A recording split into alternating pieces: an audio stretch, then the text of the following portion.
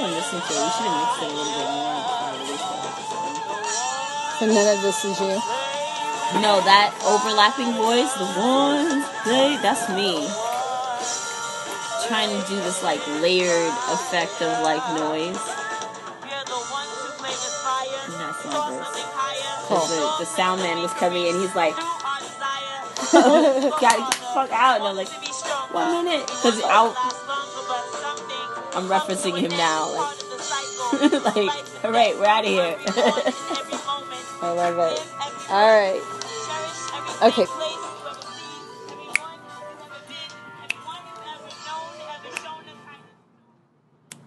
So, here we are. Go ahead and introduce yourself. And we talked about your story that you're going to tell. And I want you to set up who you were and what your life looked like about 8 years ago. And then we'll go from there, and you can tell your art adventure that got you to where you are today. Hi, everybody. I'm Joy Sanchez. Here, we can clap her in. Yeah. I'm a curator and a creator of art from Brooklyn, New York. I founded Art Lover, which is a collective of artists that hold space to have platforms for independent artists to be able to connect with one another and build community, and also just build financial opportunities for themselves with the exposure of their art. But that's not what you were doing 8 years ago. That's not what I was doing 8 years ago. 8 years ago, I was a miserable retail worker. I was a manager of a retail store, and then I was also a full-time worker at a retail store across the street. So I had 2 jobs. I was married. I had just had my second kid. I was exhausted all the time, and I was miserable. And I was just writing for fun in my kitchen, blogging a very bad blog. I was making a very bad blog. Probably like 10 people ever saw it. It's still out there in the universe somewhere. I don't remember the name of it. It was so bad, but like I was just writing to write on my blog, and let me backpedal for a second. You met your husband in college. Mm-hmm. Where'd you go to school, and what were you guys studying? At the time, I was attending what were you studying? technical. I was attending TCI College in Midtown Manhattan. I was studying business management with a concentration in accounting. Of all things, right? He wasn't even in school. He was an alumni of the school. He had graduated with a digital media arts degree. Okay, so he's a graphic designer, and you at the time was like I was like a photographer by hobby and bad blogger, and not really doing very much. I was like a party I did whack stuff like party promotions. When I met him, I was selling knives when I met him. That's the job I had. Okay. And then years later, we got together and had kids and got married, and then you fell into the life of someone not listening to your creativity. And what did that look like? That looked like depression. That was like this. No better. That just looked like straight depression. I was like I was a zombie, basically. Like I didn't feel anything. I had a lot of thoughts, but I like quieted my thoughts with a lot of drinking and a lot of working. Like there's always been a lot of working. Like I'm just, that's kind of inbred in me.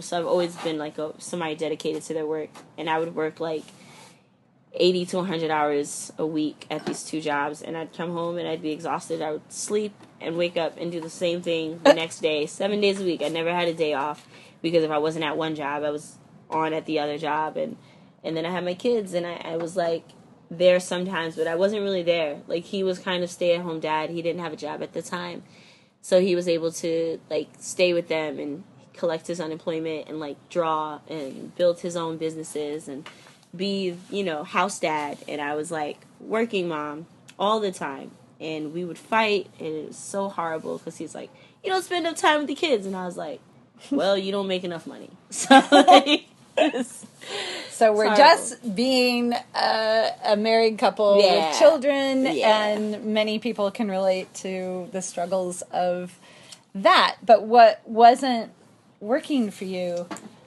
was that you were pushing your voice away with coping and drinking and stuff like that. Is that right?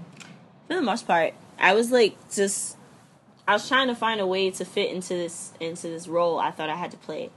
Right? Because I was raised in a conservative family and somewhat traditional. So, like, they didn't ever push me to be an artist. They never supported that. And then when I got married, it was just like, well, this is what you're supposed to do. Finally, we're done. It was like, right. It was like when I had kids, it was like, when are you getting married? And so then I got married and it was like, all right, so when are y'all going to do the next step? Like, which I was like, what's buy a house? Like, that's pretty the next step after this. But it was never like a question of if you're happy. And anytime I would think about if I was happy or if we were happy, it really didn't matter because, you know, we had to pay bills. We had to think about paying these bills. And you were doing the right thing. Right, and doing the right thing. And that always was the focus, is like, we have to do the right thing, you know. And one day my husband asked me, like, something to the effect of, like, why are we doing this? Like, why do we keep doing the right thing if it's making us both miserable? And so, like, so you left. Right. So then I went to Vegas. Right. You know, because there was lots of arguments, but then there was also lots of... We have this really weird way of relating where, like, 6 months out the year we can't stand each other, but 6 months out the year we can, like, be best friends and be on the same page and do what's right for our kids. Okay. And so a big part of it at that time was just understanding that he and I needed space apart because we were also cramped in this one-bedroom apartment. It was like, It was 2 children, 2 and 3 adults, because we lived with his grandmothers so for a while. So there was like so much going on, and then like he had other family members staying with us, and like so it was just crazy. There was no space. There was no space for us to be a married couple. There was no space for us to be ourselves. There just wasn't enough space, and so we had agreed to separate. And I coincidentally I quit one job a couple months prior. And then I lost the other job. I got fired from the second job. And when I lost that job, I'm like, the fuck am I going to do now? Bleep. And, bleep, am I going to do now? And talking to my mom, she's like, come out here to Vegas. You know, you can start over. You can do this, that, and the third. And at that point, you had been going out and doing a little bit of exploration and creativity while masking, coping and doing all that, but you started to see a different path for you and hearing a little bit more of your voice, right? Yeah, so I had these 2 jobs, and I had quit one job because it was like something going on at home I needed to take care of. They didn't want to let me go, so I was like, I quit. I'm leaving. And like I quit on the spot, and I left. Went to take care of my family, and in the course of that, after I didn't have that extra job, I had all this free time, and then I had free time at night when my kids are asleep. So I'm like, what the fuck am I supposed to... What am I supposed to do? Sorry, I curse a lot, guys. Me too. So I'm like, what am I supposed to do? And somebody started taking me to open mics, and I would just, like, perform everywhere. I would just, like, get on whatever open mic I could. Because after that first time, it felt really good to, like, share something that I did and to get a response from people. Yeah, I read my poem for the first time at the New Eurekan. They have an open mic every Monday night. And somebody took me there and signed me up. I didn't do it myself. I was just, like, hanging out with my friend. They're like, oh, I'm going to check out this open mic. You should come. So I went, and they had signed my name on the list, and I didn't know it because they read my poem and they liked it. And they're like, you should really read it. And I was like, oh. So I get on stage, and I read this poem. And the whole room was, like, just like, giving me so much love for it. And afterwards, like, after the event, I stayed till the end after the event, people were telling me that, like, oh, my gosh, I can't believe, like, what you said is what I felt. Like, I've always wanted to say things that I just couldn't find the words. And, like, you know, it was the first time I got real feedback on, like, something I had written as a poem and have such good feedback, like, to receive such good feedback. So I kept doing it, and I kept going to different open mics. I found a freestyle open mic. I found, like, a jazz I found different types of open mics to go to, and just started learning, like, paying attention. And like studying. And yeah, for just that. kind of like studying what's going on around me. And Did you share that with your husband?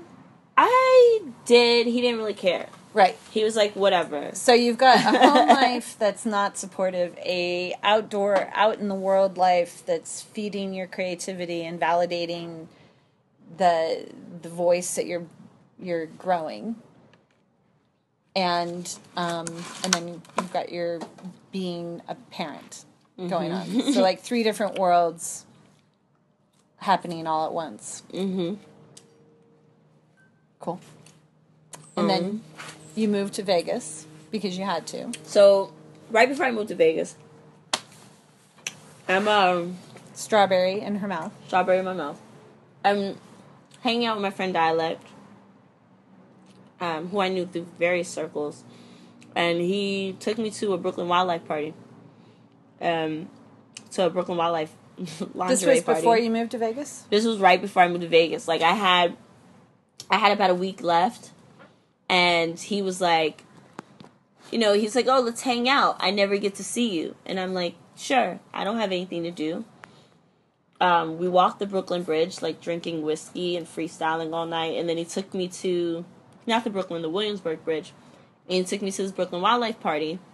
It was an underwear party for its founder, Chris, who has an underwear party every year. It's called Fishnets and Ice Cream. He has an underwear party for his birthday every January, like the second weekend of January. It's cold as balls outside. And, you go in and you have to strip, and it's whatever. So, Wait. Okay, so you're going to this party. You told me you had no lingerie to wear. I So had you no went lingerie naked? to wear. So, no, I didn't get naked. Oh. I had on, like, a black shirt dress that I had been wearing with, like, some jeans and things. So he was like, you just got to take your pants off. You can't wear your pants in here. So I was like, okay, cool. So I took my pants off, and I'm walking around in the shirt dress and my boots and, like, some shorts, like, booty shorts. Yeah. And I met so many amazing people. My friend Dialect is in a band, so his band was playing that night. So I got to see his band, and, like, he introduced me some other bands, and then other, like, MCs and beatboxers, and just, like, all of these creative people that were there. It was so fantastic to see this, like, atmosphere that was created in somebody's house. And then? And I, like, and just knew, I was like, oh, I could do this. I could do this all the time. All these people do this all the time. And I think that was, like, the first time I made an active thought to, like, pursue to learn how to be an artist all the time and just live and express my life through art. So I moved to Vegas, and I'm in Vegas with my daughter, and I was writing and still doing my photography and, looking for a job, but I wasn't really finding a job. A lot of things were just not working for me. One of them was jobs. It's like nobody wanted to hire me, and so then like I your had marriage isn't working, your job isn't working, Right. Creativity was calling, and you were writing, being with your mom. Yeah. And It's then driving me crazy. So you started focusing on your relationship, decided to put more energy there, came Right. back. I came back to, like, quote unquote save my marriage. Y'all can't see the air quotes I'm doing. Under I the don't know premise if that you we're can trying to ever save. actually save a marriage. Yeah. When you have to say those words, I It's think done. It's done. over. Right. But you don't know that when you say that. Like, you think you could really save a marriage. Yeah. Like, no, once your marriage is gone, it's gone. So, I come back with this premise that we're going to work things out and everything's going to be straight. And I'm moving back to New York, and we had an agreement that I would live elsewhere. Right. Outside the house, because I was Just to very adamant. support. I was like, I get along with you better with some space right now. Like, I need physical space from you. Okay. So we just kept this physical space between us. I would see the kids every day after school, and I'd see him, and we'd spend time together. We'd go on dates and things, but it just wasn't changing. And then I started to work more with Chris. I started to assist him with small things. Like, I came back to New York, and I sent him an email like, hey, I met you in January, and my friend Dialect, introduced us. I just want to know if you're interested in having a photo assistant or, like, an assistant of any kind. I just really like to learn from you. And so I started doing event photography for Brooklyn Wildlife. And that was a summer. step away from being the perfect quote unquote wife and the perfect mom. Like finally you're making requests of people to teach you and to learn from them and stuff. Pretty much. And like I ended up getting another job in New York, and it just worked for me. Mm-hmm.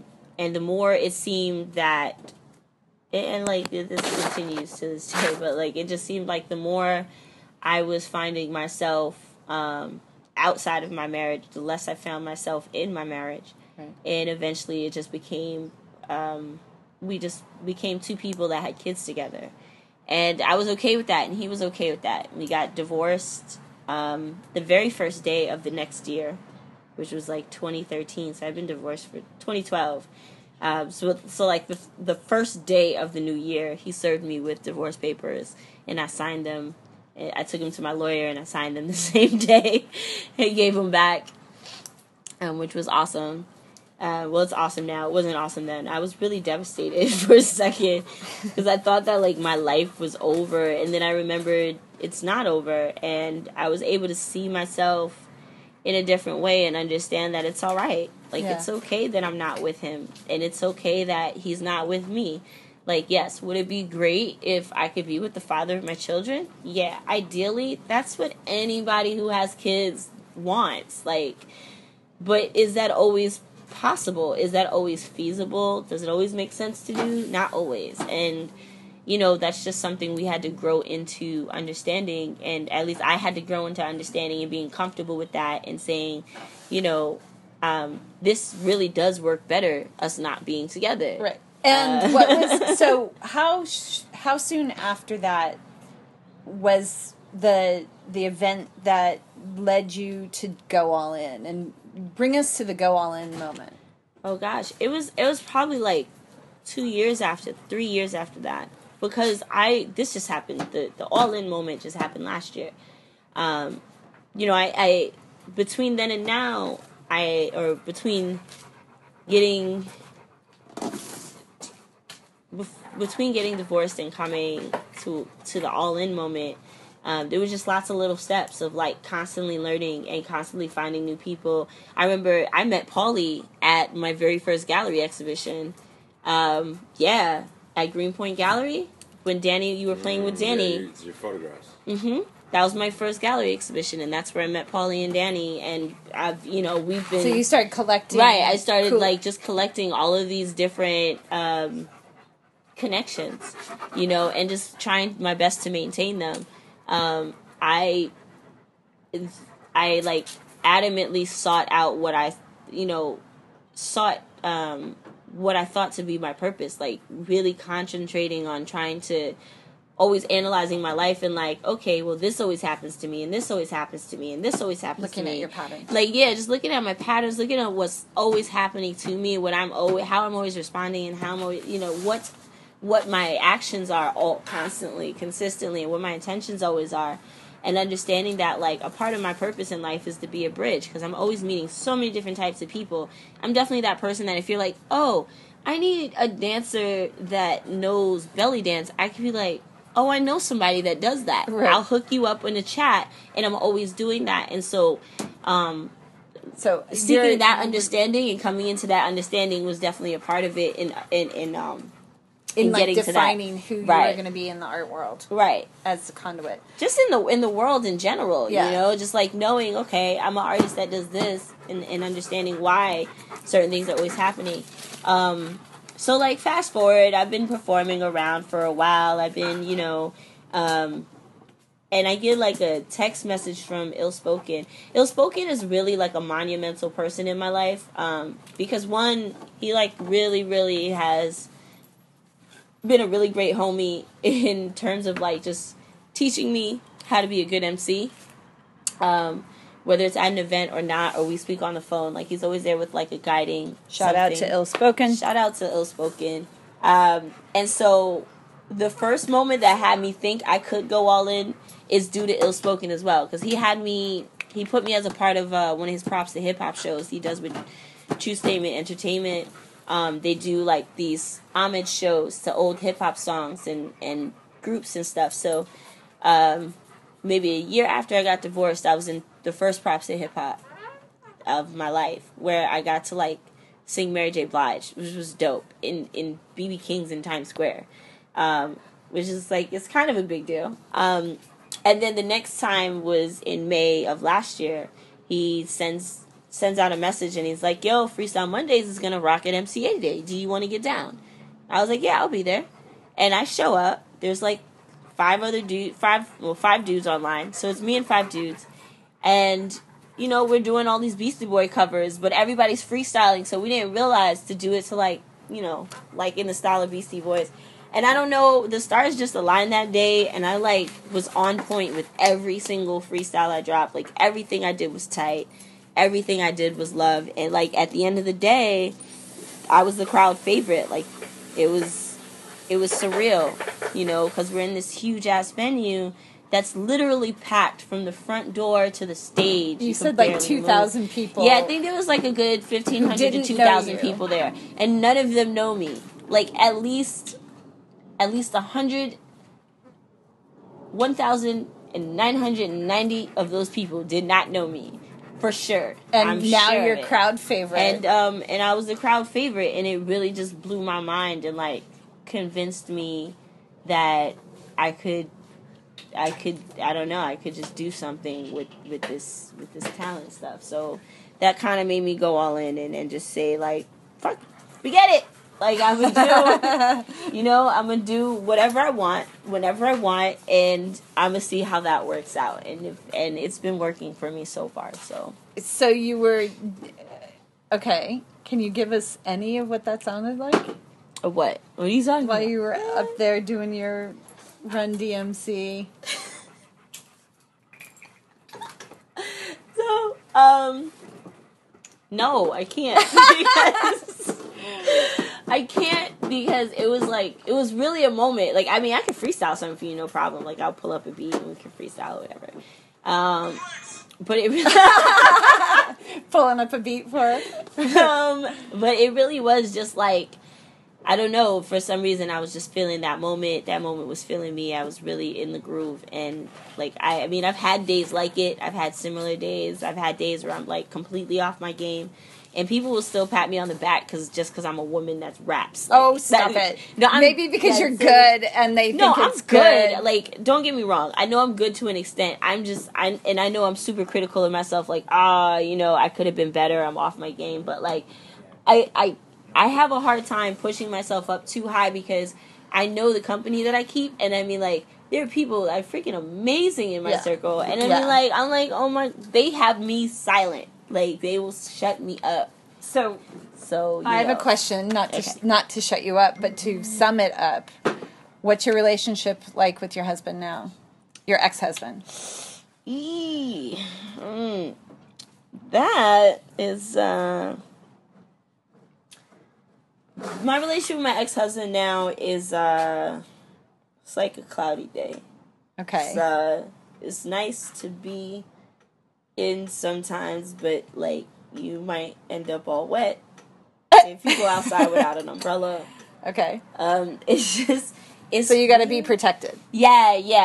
I gotta be protected these days when we engage in certain conversations. But I mean, we're good parents at the end of the day. Like, you're co-parenting. Yeah, we're good co-parents. Like, we're not talking to each. Like, for example, right now we're not talking to each other unless it's about the kids. But, so, like, anything I send about the kids, that gets a response. Can I ask you a question? Does that relationship stop you from being creative now?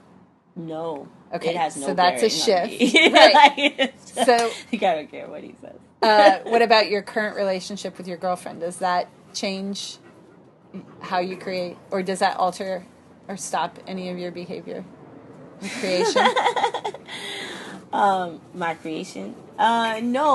No, it doesn't. It sometimes informs it. Informs it one. I'm just meaning is anything in the way of your creativity now? No. So all in means all in. All in really means all in.